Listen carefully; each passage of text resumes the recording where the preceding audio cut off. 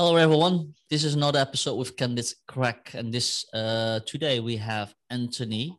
Hello, how are you? Hi, how you going, Oscar? Good day, Very Richard. well, thanks a lot. And on the other side we have Richard. Richard, how is your day today? It's not too bad, Oscar.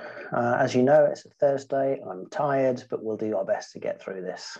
It's a podcast. People don't know what day it is. Yeah, but it doesn't help my brain work. They don't know. So we'll see how we go.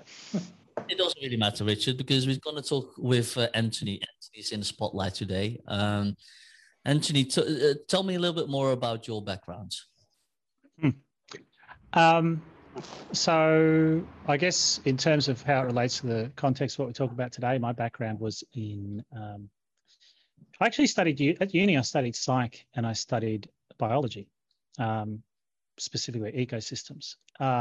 And that was all well and good. It was all very fascinating. But then at a certain point, I had to, make a decision on which to pursue. And I guess in reflection, psych was fascinating, but then there was also this bit where it's also a lot of people wearing a lot of dark clothes, having very dark conversations. That's what got through to me. And it all kind of seemed very unsettling to me that it was all just talk, right? There was nothing measurable, tangible about it. Whereas, science, biology was. And so I ended up pursuing that.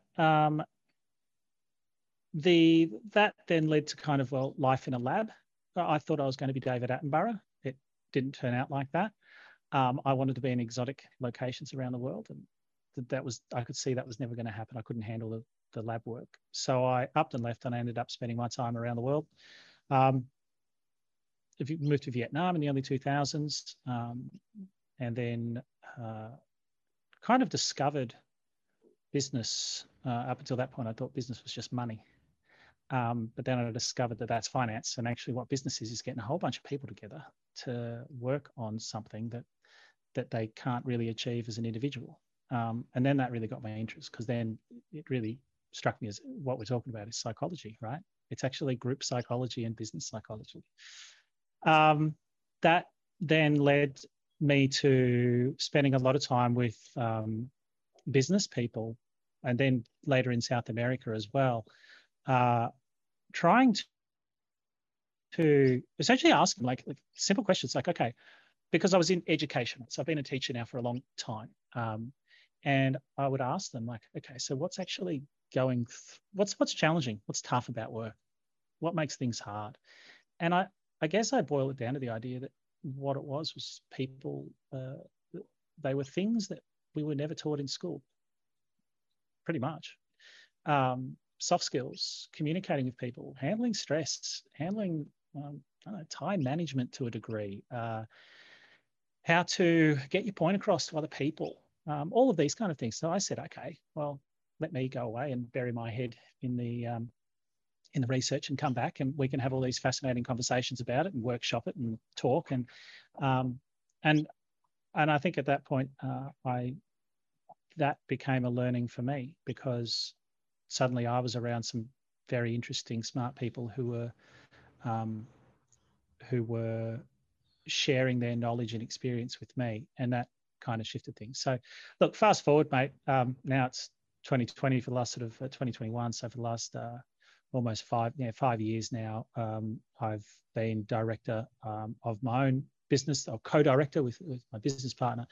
And what we do is, it's ostensibly we're an EAP, like an employee assistance program, but but I say ostensibly because what we came into this whole area to do was to improve how mental health is done inside of organizations, because I don't think you need to look too deep into it to realize that it's mostly reactive. And it's not just in business. It's like as a nation, how we, not even as a nation, I think globally, we do things very reactively in mental health, far more so than other areas of health.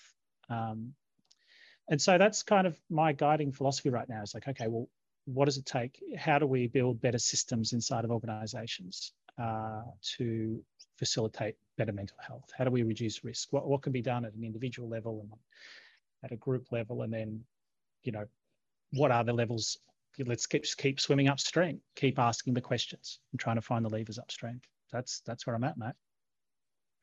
So what does that look like, Anthony? What kind of conversations are you having to get people to be more proactive about mental health?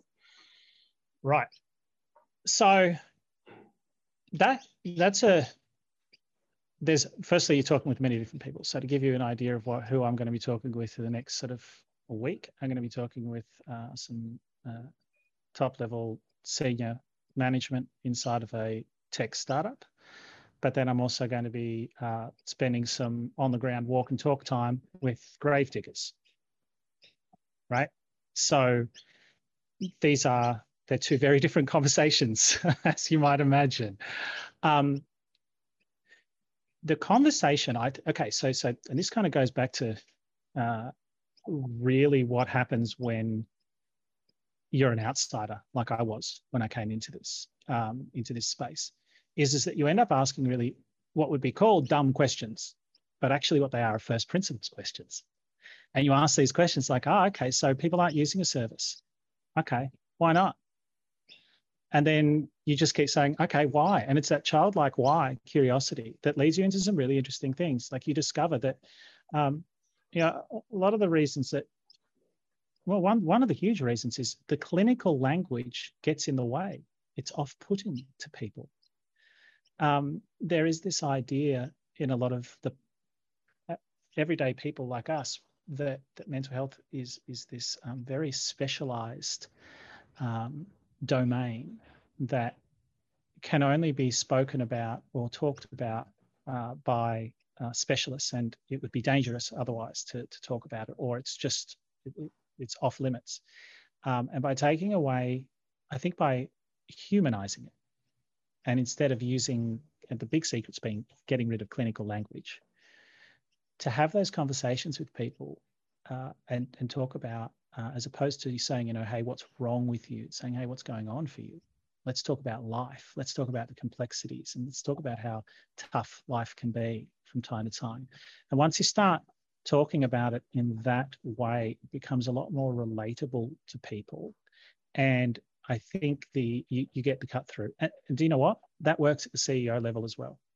If you can talk about in far more human, relatable ways.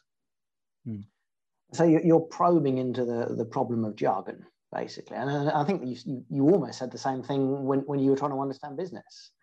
Is you're trying to get people to communicate in a way that's meaningful for them to do useful work and get through, perhaps, in the business stuff, you're trying to get through the business school kind of jargon and succeeded, I hope, I guess.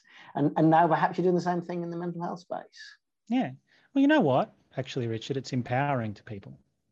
Like if one of the issues around the clinical language is, and we've all felt this, okay, go ask IT for support, right? And IT starts using IT jargon. You suddenly very much people feel very intimidated very quickly, and they tend to shut down and shut off, and they go, you know what, I don't know. And they just handle it back.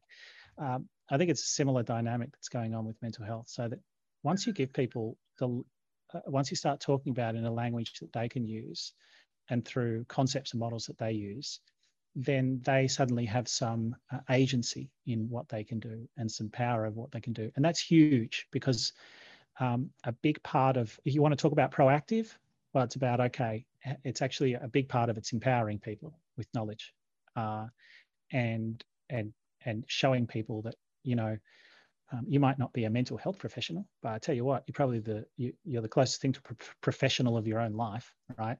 You are the expert of your life, and you have knowledge and wisdom that can be used. And that is as I said, it's empowering for people.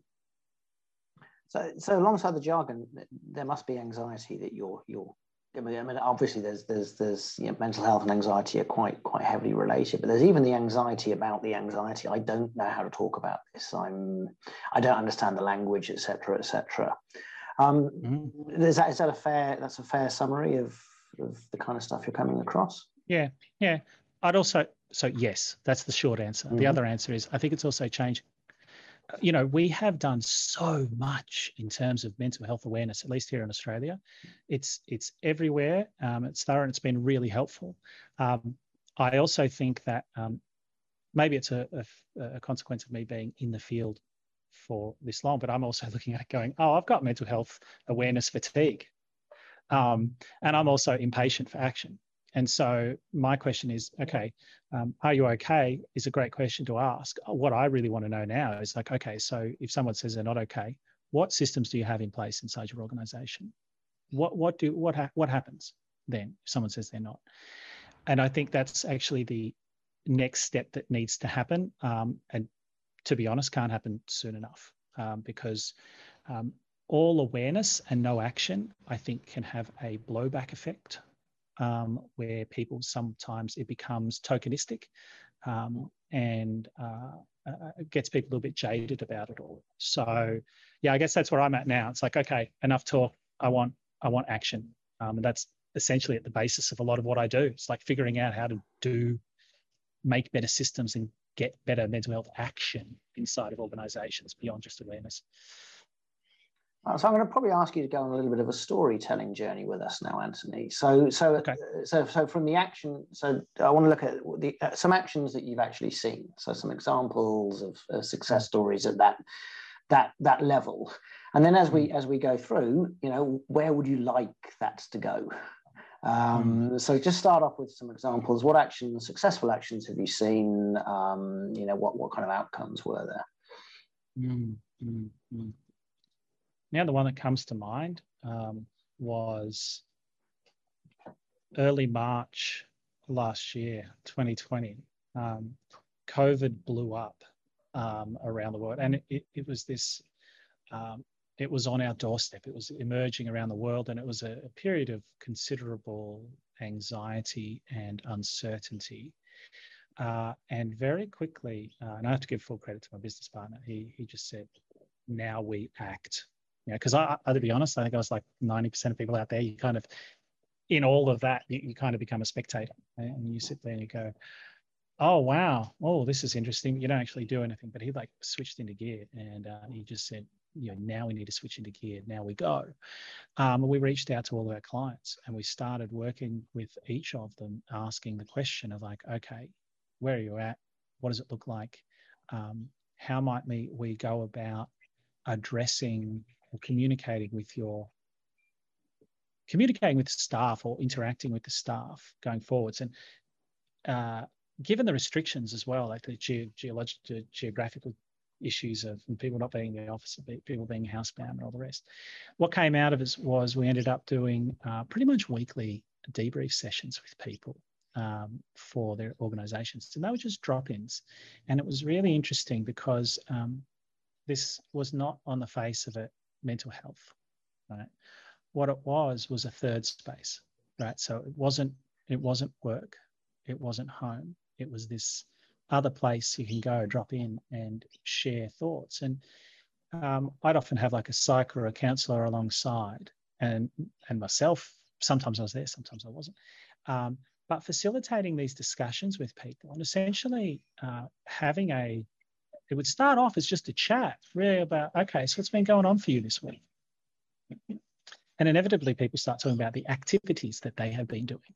But then the question then becomes, okay, so how's that impacting you? How have you been impacted this week? And actually getting people to just dial in on their emotional experience, their inner world of how this, and often raising that awareness. It's very easy to just become blasé and be on autopilot, not be aware of that. But your behavior belies what's going on under the surface. And so then the question started to become, okay, we started talking about, okay, well, what are the experiences that you're experiencing? And so we start sharing that and normalizing it. There was no clinical language going on, but it was just helping people to understand that these impacts are taking place inside their bodies and inside their minds and between their friends, and helping them ultimately make sense. And I think that's a big part of it when you're facing uncertainty. We're humans, we're sense-making machines.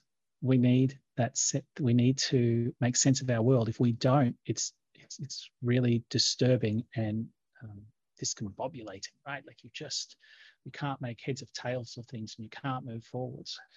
And so those were really powerful. And then, at the end, we'd often work in with tools and techniques that came from the world of like cognitive behavioral therapy, like helping people kind of not catastrophize about the situation. Because ultimately you kind of got to do the work. The word I use, you got to digest your emotions. You kind of got, because you either become overwhelmed and they run the show. It's very easy for emotions to, they're addictive. They're quite powerful and they can run the show. Alternatively, the other option is that you don't want to feel those feelings, so you press it down and you suppress it. And the problem is you can't just suppress one feeling. You tend to suppress them all, and then you feel nothing. And so this weekly check-in with people, it was wonderful, because it was an emergent situation. There was no best practice in this kind of scenario. There was no prescription that could be given. This was very much about working with people in a group to have these conversations, to make sense of it. And it allowed them as a group.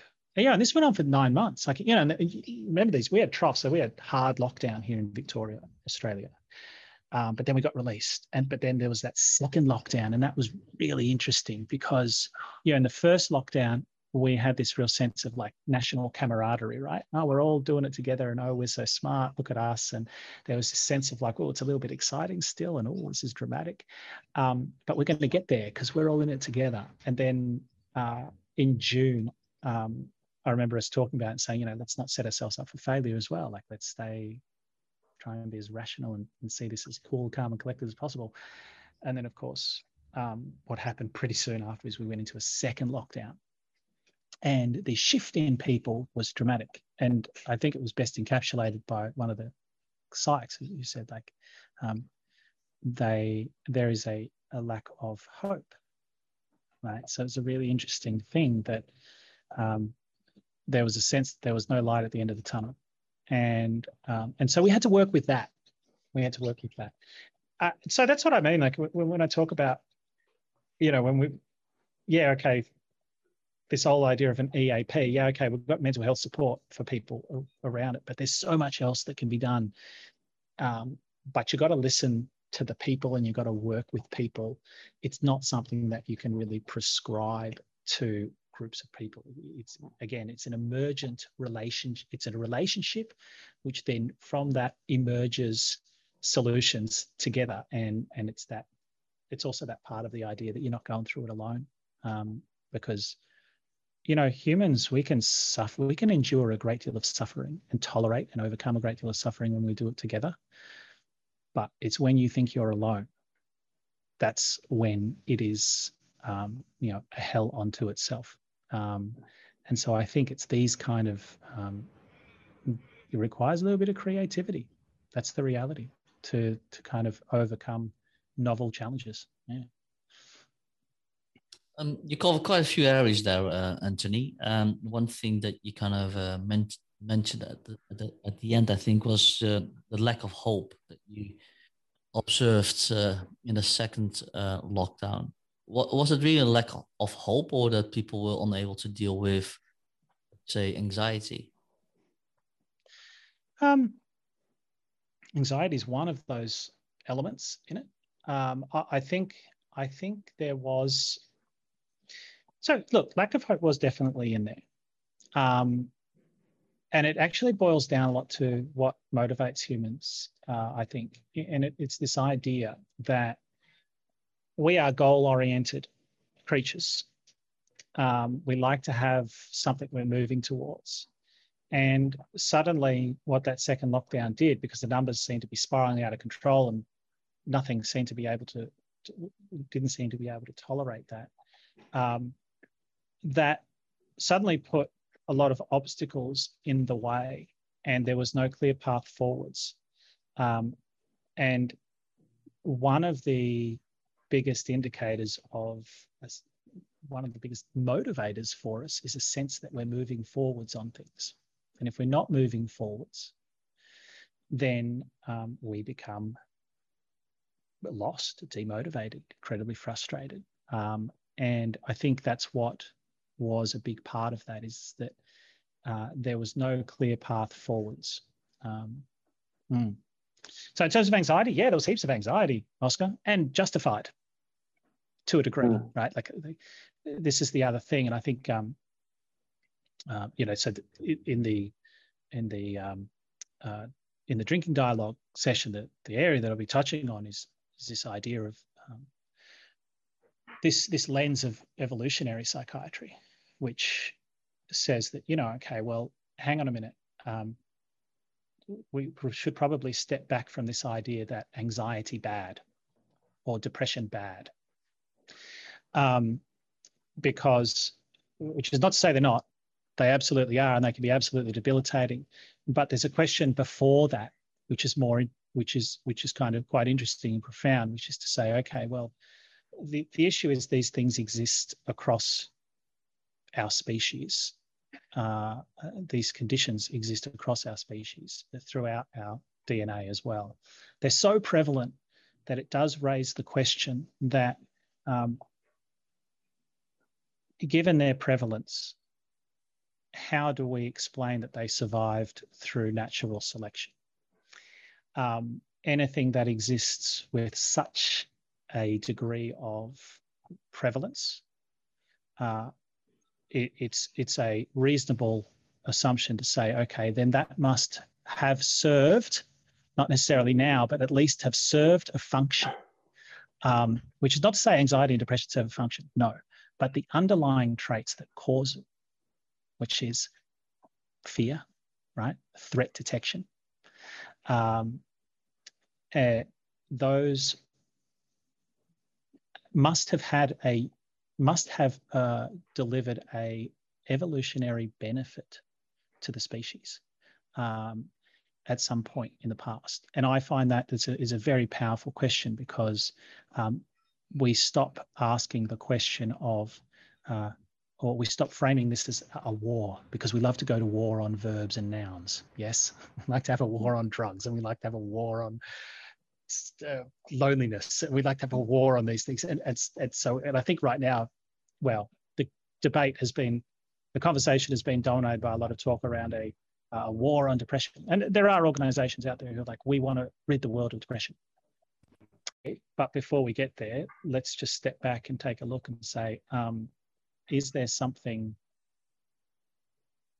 in what situations may have these been beneficial to us as a species? And that raises some really interesting questions. So yeah.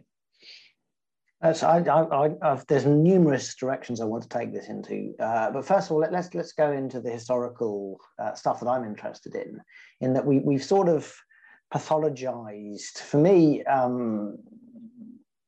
agony has been pathologized as anxiety, and melancholy has been pathologized as depression. I mean, are you drawing back to those ancient sort of understandings of the terms? And if so, how are you trying to get us to rethink them? Well, firstly, I'll just put it out there. It's not. I'm merely the vehicle for people much wiser than myself. There's some great minds out there, and I'd probably point people to the work of Randolph Ness, or Nesse, Nesse. Wrote a fantastic book called Good Reasons for Bad Feelings. And he's a founder of the Evolutionary Psychiatry Association. He is himself a psychiatrist. And he himself found himself running into brick walls, just confounded by, like, why are so many people suffering from these issues? And it's once you kind of step back and you look at it through an evolutionary lens and you ask that question, well, why would these things exist in the first place? How could they have survived evolution? Because it's not like they're, there's lots of silly mutations that go on that cause terrible illnesses, but they're typically less than 1% of the population, right? But when we talk depression, anxiety, we're talking 20, 30, up to 50% of the population, and it's not little errors across our DNA. It's the markers, or the markers for these kind of things are spread across our genome. So it's what it is to say, okay, in what situation? I mean, here's kind of the question, the thought experiment for people. to ask themselves. And I think anxiety is a really easy one to start with. In what situations would the traits that lead to anxiety, so threat detection, why would these, in what states would these have been beneficial to the survival of a species?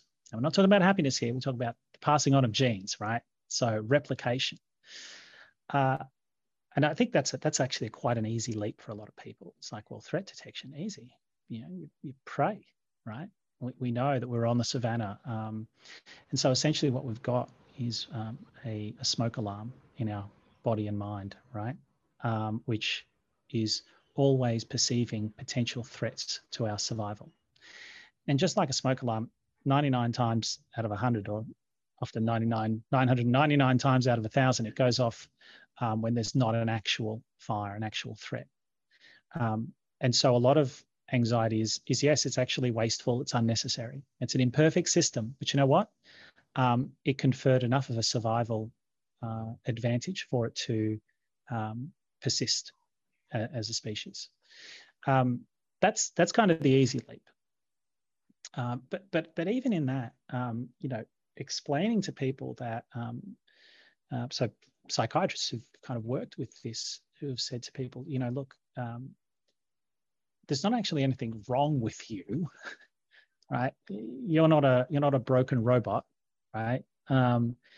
Your system is simply reacting to, you essentially got a smoke alarm and it's going off a lot, probably because it's, for whatever reasons, it's detecting a great deal of threats in the world. But the question is, to what degree are these threats real? And often simply that understanding for people can be quite helpful.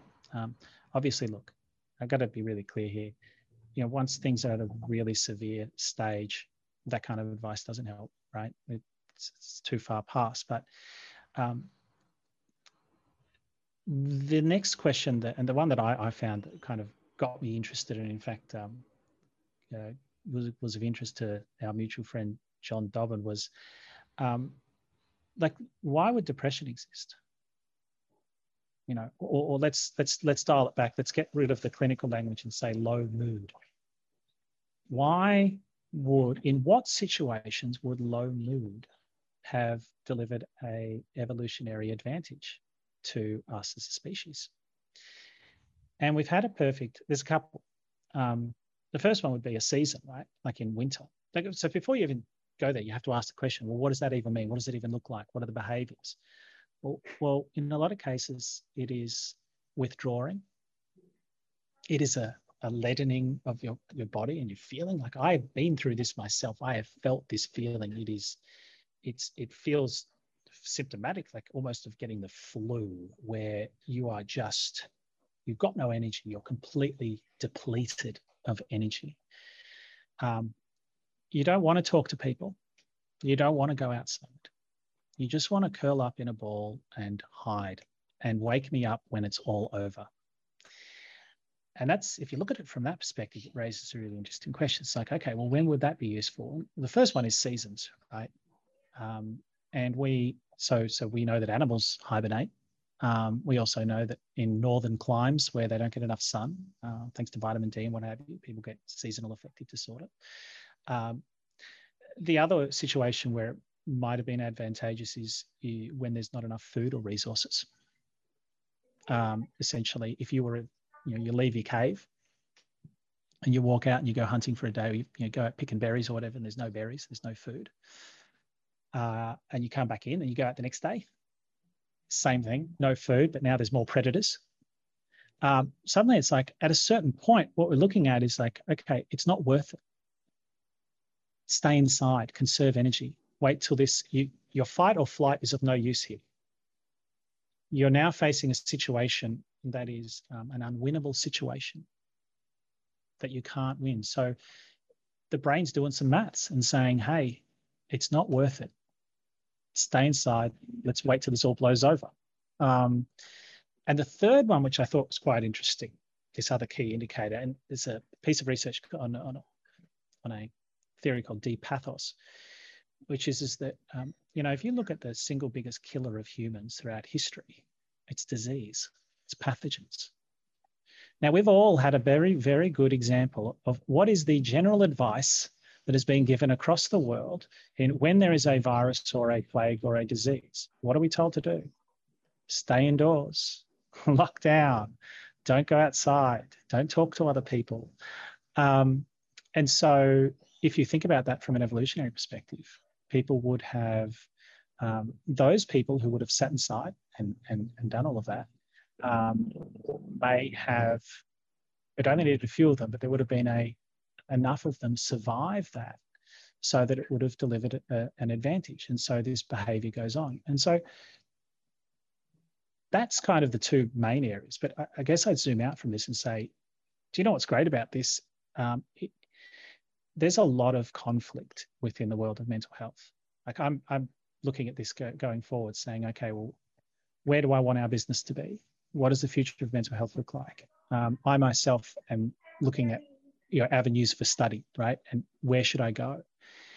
And it's a minefield out there of different of people disagreeing across. There's big disagreements about the medical model, about the biomedical model, about whether are we over medicated, or people defending medication, and it's so fractured, and it's almost dismaying. And so what I liked about this theory is it's the first time in a long time I've ever come across a theory that instead of adding more clutter to the table or pushing aside or trying to denounce others, it actually provides a bit of a lens through which we can view all other existing systems and lenses of understanding mental health, and provide us with, it kind of helps make sense of all the others. So that's why I'm kind of fascinated by it. I want to look at that middle. You mentioned three, so hibernation, the loss of food and resources, and increased threats, and then the illness or escaping pathogens. Pathogens. But I want to look at the second one, because I think this is where the construction of organisations and society and the modern mentality is quite interesting. Right. Because you're looking here at, if I'm trying to work for a major organisation or make my way in the world, there's a scarcity mindset for most people. Is there's not enough jobs, there's not enough resources, there's not enough money, blah blah blah blah. And the other one is, well, because of that, you've got all these threats. You've got 100 and 200 people after the same thing that you want. So I just wonder if we're being overloaded by those. The depression and anxiety is two responses to the overload of the system that we've constructed. Bingo. That's exactly it, Richard. The question would be asked is, are you facing do you feel like you are facing an unwinnable situation? I mean, take a look at what burnout is. Take a look at what people say. You have these discussions with people, and it's this sense of this relentless torrent of work and communication that they feel like they're put in unwinnable situations. Or even like key mental health risk factors at work are issues like imbalance of reward, right? Demands and reward. And so we're very sensitive to this. And the idea is that we also have an always on culture. Yeah.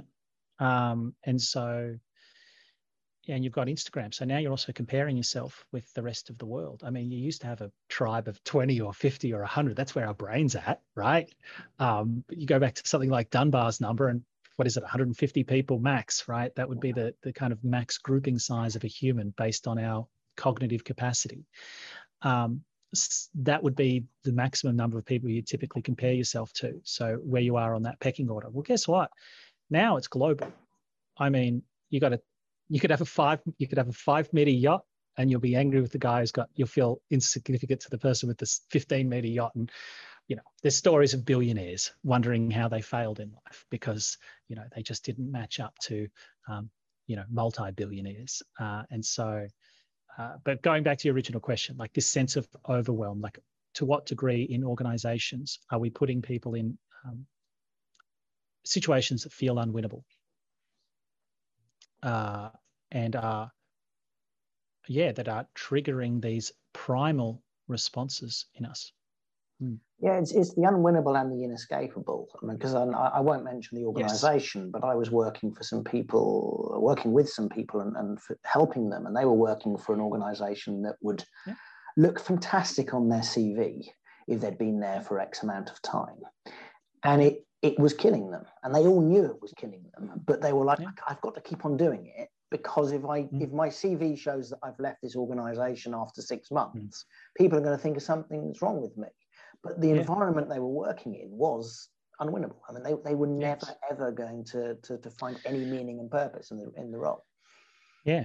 Yeah. Look, and I think it speaks, look, I think your word trapped is a good one as well, because it also signifies this idea that, it triggers that sense of learned helplessness. You don't have to go back far to the work of like Seligman and all the rest, where they there's that famous experiment where they zap dogs. Couldn't do it these days, but I think this was back in the 60s and 70s, but you zap dogs, and normally they jump away to the area of the pen where there's no zapping.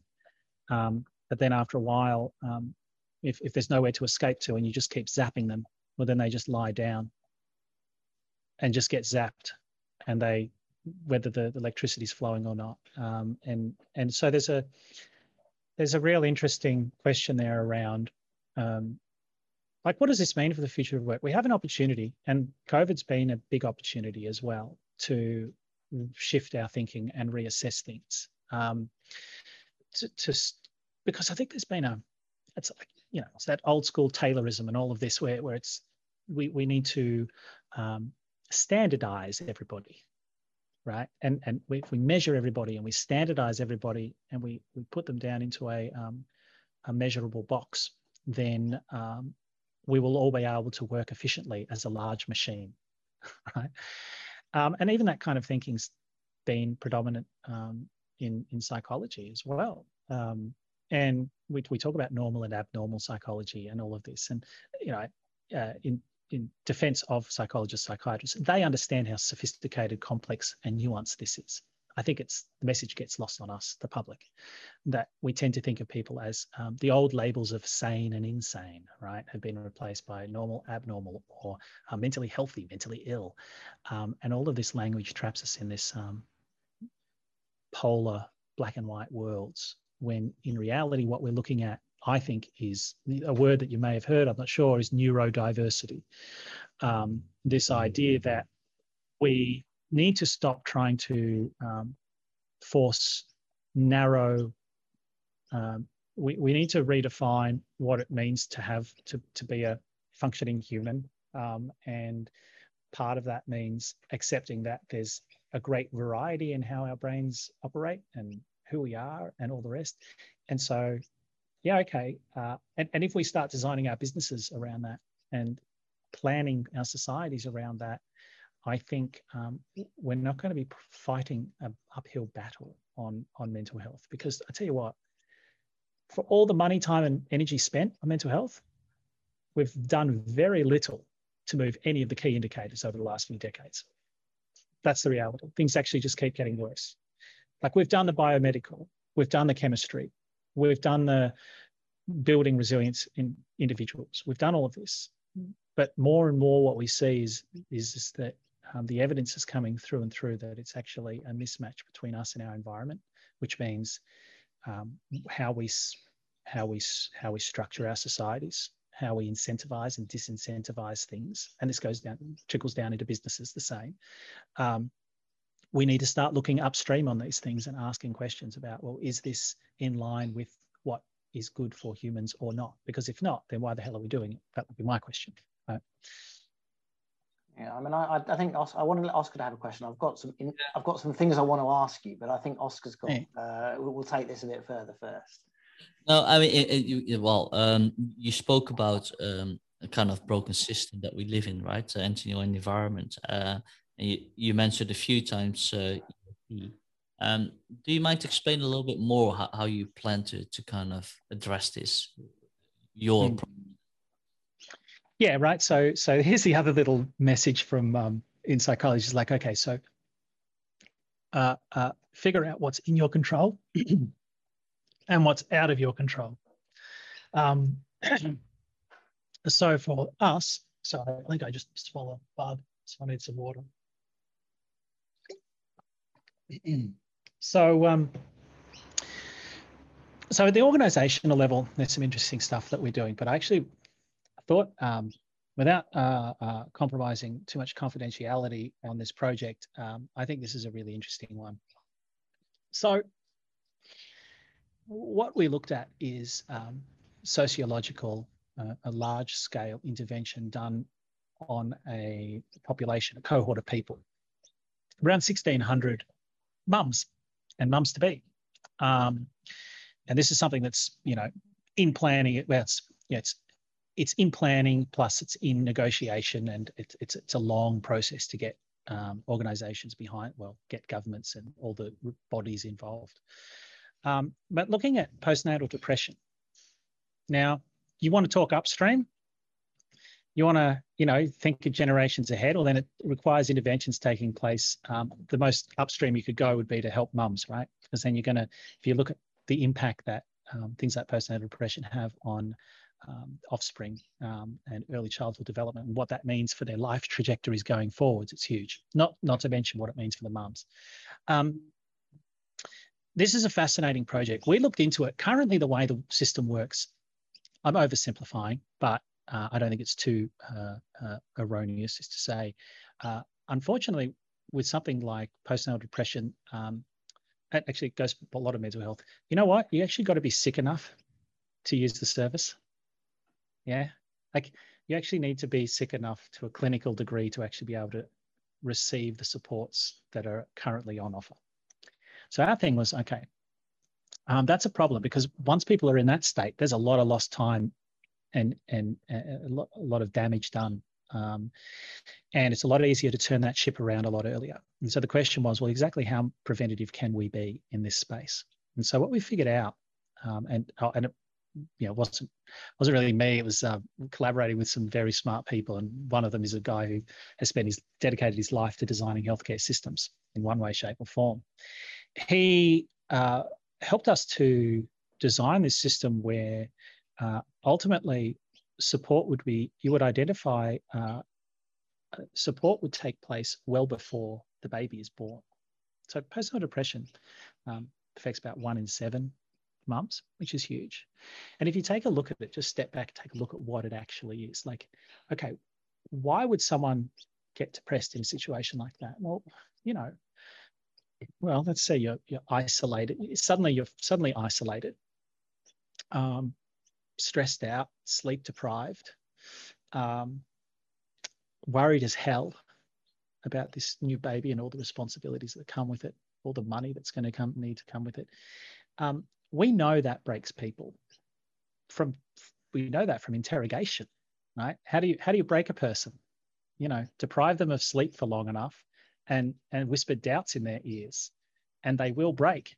It's an effective interrogation technique to break somebody. And so if you look at that, you say, okay, well, in a lot of ways, these same things that's happening to mums, like, okay, well, how far back can you go before the baby's even born to empower them, to provide them with information, to provide them with support? Really interesting stuff. Like to what degree we're just having a house help, cleaner coming in once a week help. And again, none of what we do is prescriptive. It's actually a bit of a vehicle, a framework through which they are able to develop and strategies and help emerges from within the population who needs it. And a big part of it also was discovered as, help the dads, because dads are struggling and they don't know how to help the mums, and they're worried and all of this. So if you ask me about like, where do I want the future of this to go? Like, what are we doing now and where do I want to see the future of it to go? That's the kind of stuff that I'm really interested in. This pulling the levers on social determinants of mental health, and less prescription, more emergence, by actually listening to people and empowering the people at the other end. So yeah. So I want to take it a little bit further. And you talked about Seligman earlier on, and I'm going to suggest that there are two, and you've also talked about binaries and dualities. I'm going to suggest there's two poles to the mental health crisis, or the challenge that we're facing.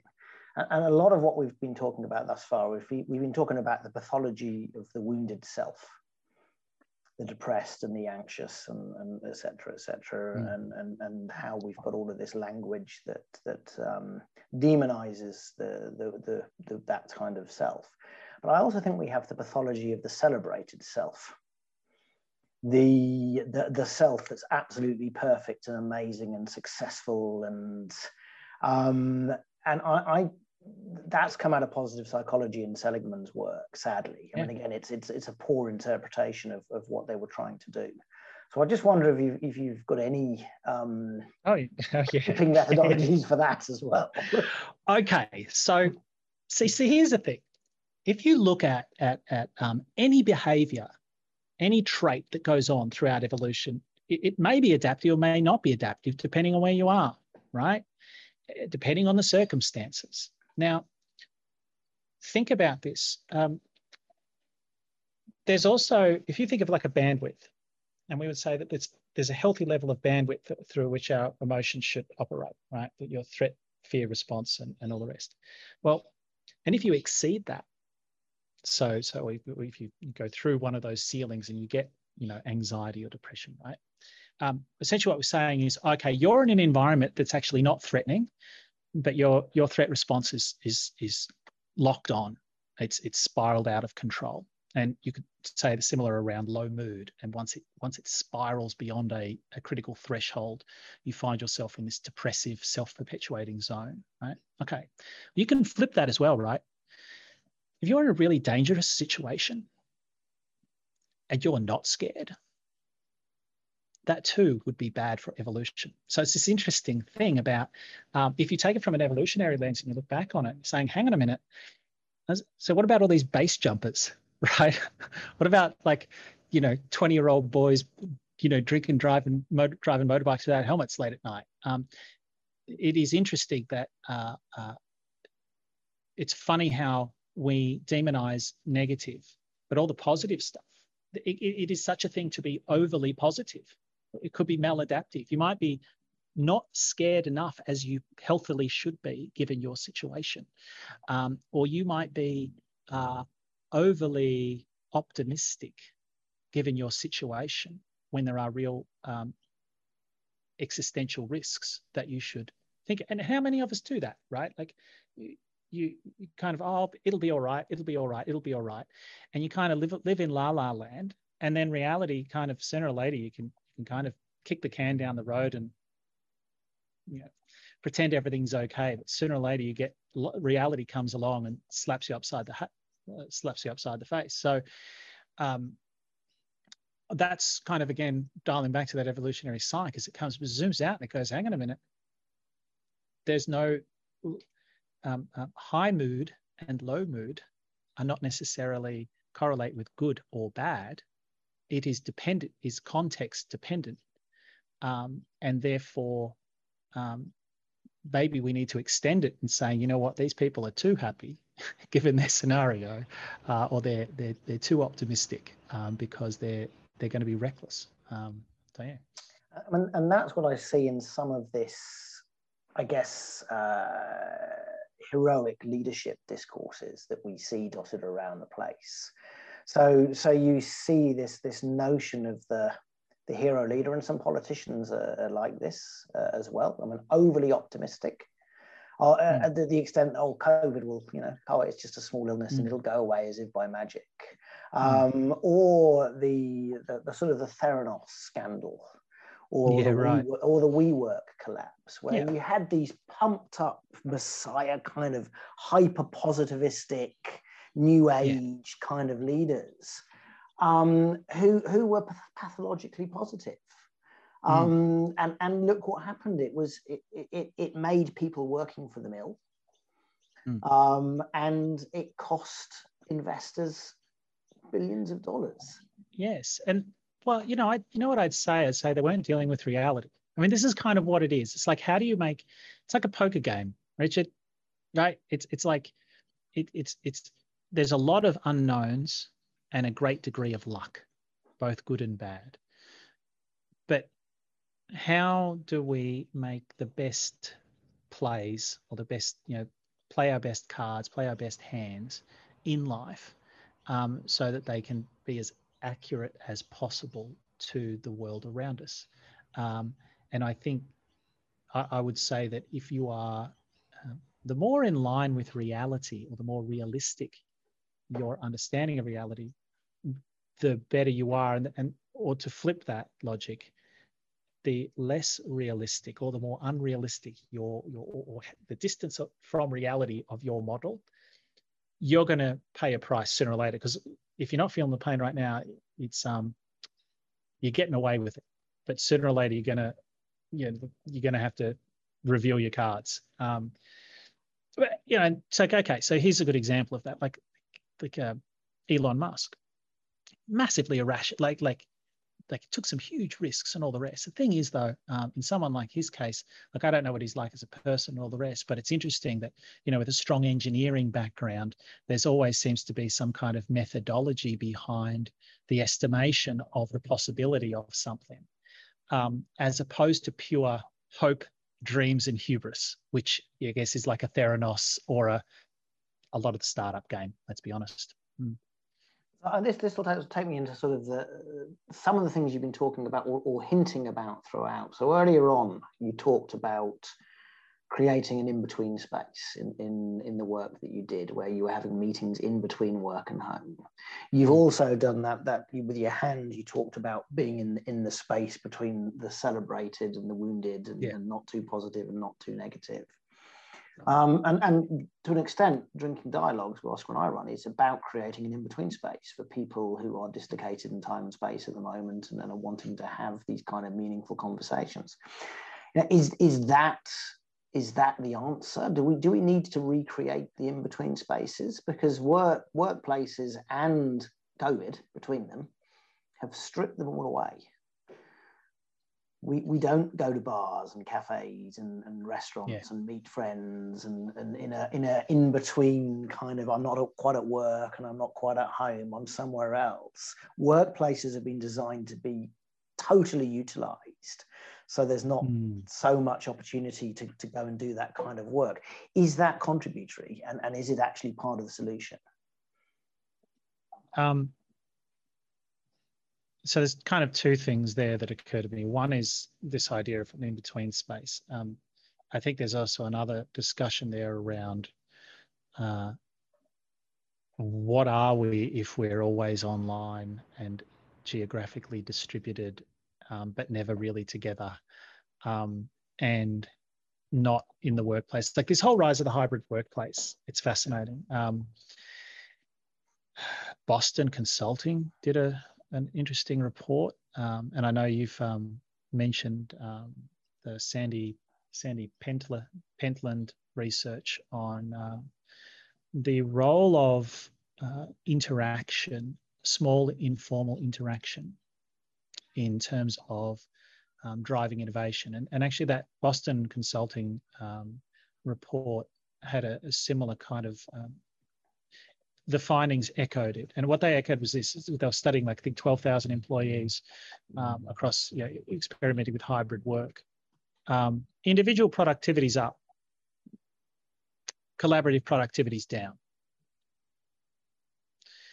And so I'm actually working with organizations right now about, okay, well, and also jealousy, like the interpersonal dynamics that are going to come out of this. Like, we know from psychology that if you hang around, if you're coming into the office every day and you're hanging around the boss and they see you, you're going to build trust, you're going to build rapport. They're going to, and that's going to feed into their decision-making process for promotions and who's going to get brought in on meetings and information. I will not be surprised if in 6 to 9 months' time, there's a whole bunch of people who feel really hard done by and slighted because they got left out of the loop, being punished from working from home. I don't think it's going to be, I would say this, even if it's not conscious, which it entirely could be, I actually think human cognitive biases will prevail. And I'd put $100 down on the idea that you're going to see people who hang out in the office more end up being treated more favorably than those who stay at home. And this is going to cause huge headaches for staff dynamics, cultural dynamics in organizations. So we need, I think this hybrid, to answer your question, I mean, do we need the in-between space? I mean, from that perspective, in terms of the hybrid, this is uncharted territory. We can look at, there's just such a huge transition for a lot of people. There's going to be so many unknown emergent challenges that fall out of this that none of us see coming. We're going to have to play it as we go. In terms of in-between spaces, yes, like I'm all about in-between spaces in terms of, because I myself, I'm a generalist. I come from the world of biology and, you know, ethics and psych and education and just this whole world. And, you know, if you actually have a look at the major breakthroughs that have been done in any fields, it's never the specialist savants who are the biggest contributors to their field. It's the people who connect disparate ideas and break down the silos. Those are the ones who have the monumental breakthroughs in knowledge and work and life and innovation. We need more of this. We need more of this, not less of this. And so my concern is this drive towards hyper-specialization. I'm also concerned about the removal of arts from a lot of components in the education system, at least in higher education here in Australia, because there's the famous example of Steve Jobs going to a calligraphy class, and then he got the idea for aesthetics, which helped dramatically in their design. But it goes beyond that. Like, if we are to get an accurate picture of reality, or to get an accurate picture of a problem, you need to be able to walk around it in 3 dimensions. And this is why I'm a huge fan of the rise of mental models in popular culture, because it helps people snap out of their thinking. My own personal experience was, I only just started realizing a few years ago that not everybody looks at things as an ecosystem. That was a huge wake up for me. It's like, oh, people don't think about the world as complex, dynamic, evolving systems. That's interesting. Obviously, it's just me growing up on a farm and then studying ecosystems and biology. Like, that's how I ended up thinking like that. But I have other people who just, they don't think like that. They think in terms of mechanistic, machine-wise. And it's not to say one's right, one's wrong, but what you need is a range of lenses through which you can view a problem so that you can get an accurate estimation of it, because none of us have a monopoly on the truth. And it does require knowledge sharing. Cool. And so I think, I mean, they've done some work and chats with Aaron McEwen at Gartner in Sydney. And he's very, very clear about their research showing that creative collisions don't happen without curation. So you know that you've actually got to be looking at how do we curate the experience so these collisions happen properly. Otherwise, you know, it doesn't happen just because you've just determined that people are going to walk past each other. There's something more that needs to go on. So something I think intentional. Something intentional. So I think that's a way we need to start thinking about it. I mean, the stuff you were talking about, visibility work and, you know, the challenge of work from home, etc. I mean, when all of COVID happened, I read 3 PhDs about remote work. And it's like, well, no shit, Sherlock. They were saying this 5 years ago. This was the problem. The challenge that these haven't gone into the mainstream discourse around, well, what the problems of hybrid work might and might not be, and then you've got social isolation and all kinds of things to add on. That's sort of just things that have popped into mind. But I want to go into the final question, which we ask everyone. And really, the way you've been talking is you sort of gone from, well, this is the action that we're doing now, to this is the, you know, if we could, and I could put evolutionary psychiatry at the heart of my work, would do that. It's a $9 trillion question, as we term it, because we think that's how much money is getting lost through bad practices around the world. If you could put evolutionary psychiatry at the heart of well-being for all organizations in the world, what would things look like?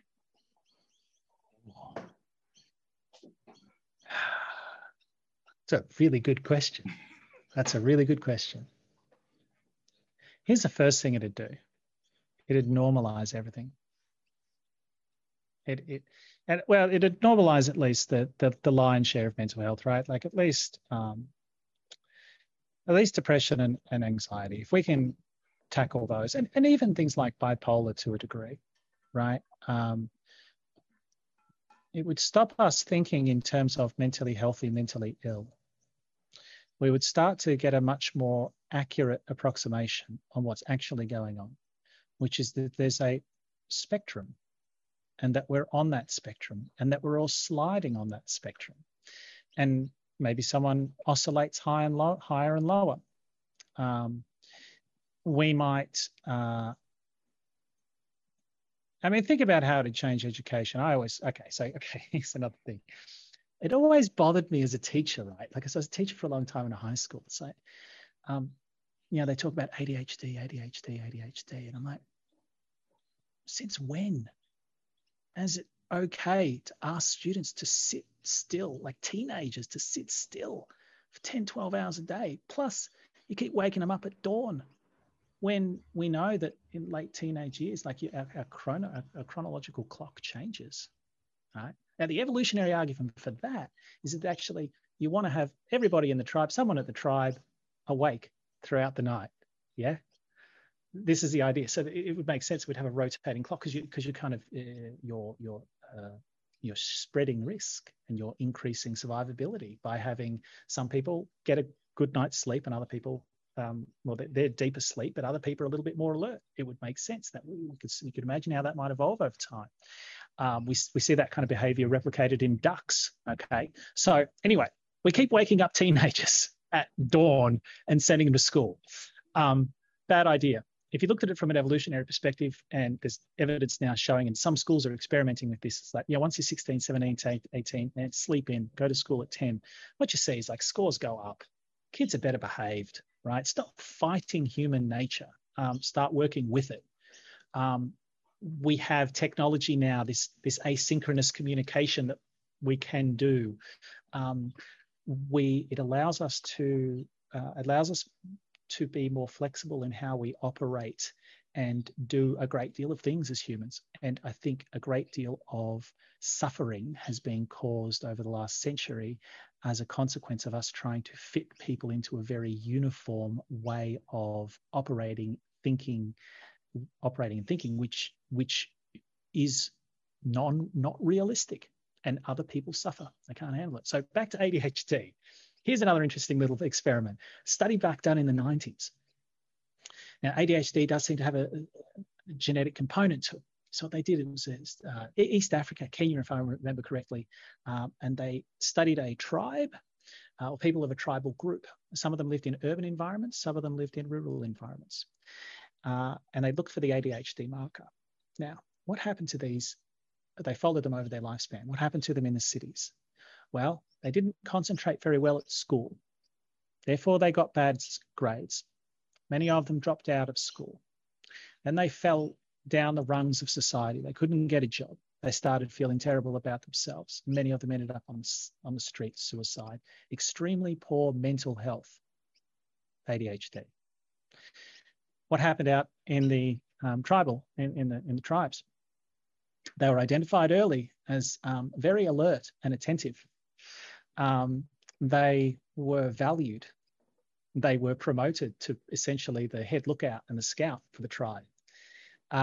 This is known as the kind of ADHD are kind of restless. So what does this mean? Well, they keep moving the tribe on so that you keep finding new ground. You don't exhaust your existing, resources around you. Keep everyone going. Keep everyone moving. You're on the eye out for threats. You're also on the eye out for opportunities.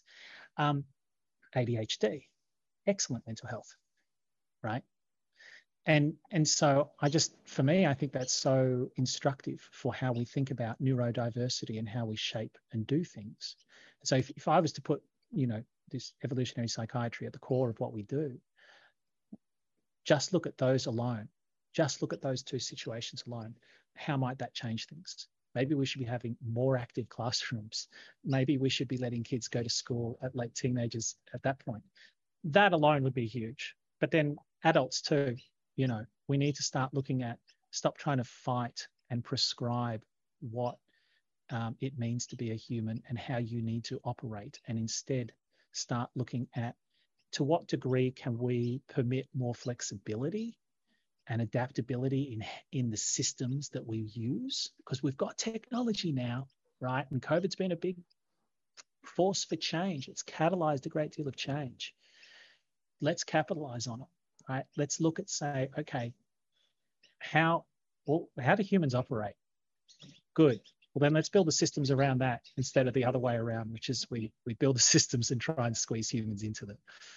That's essentially what I reckon that might come out of it.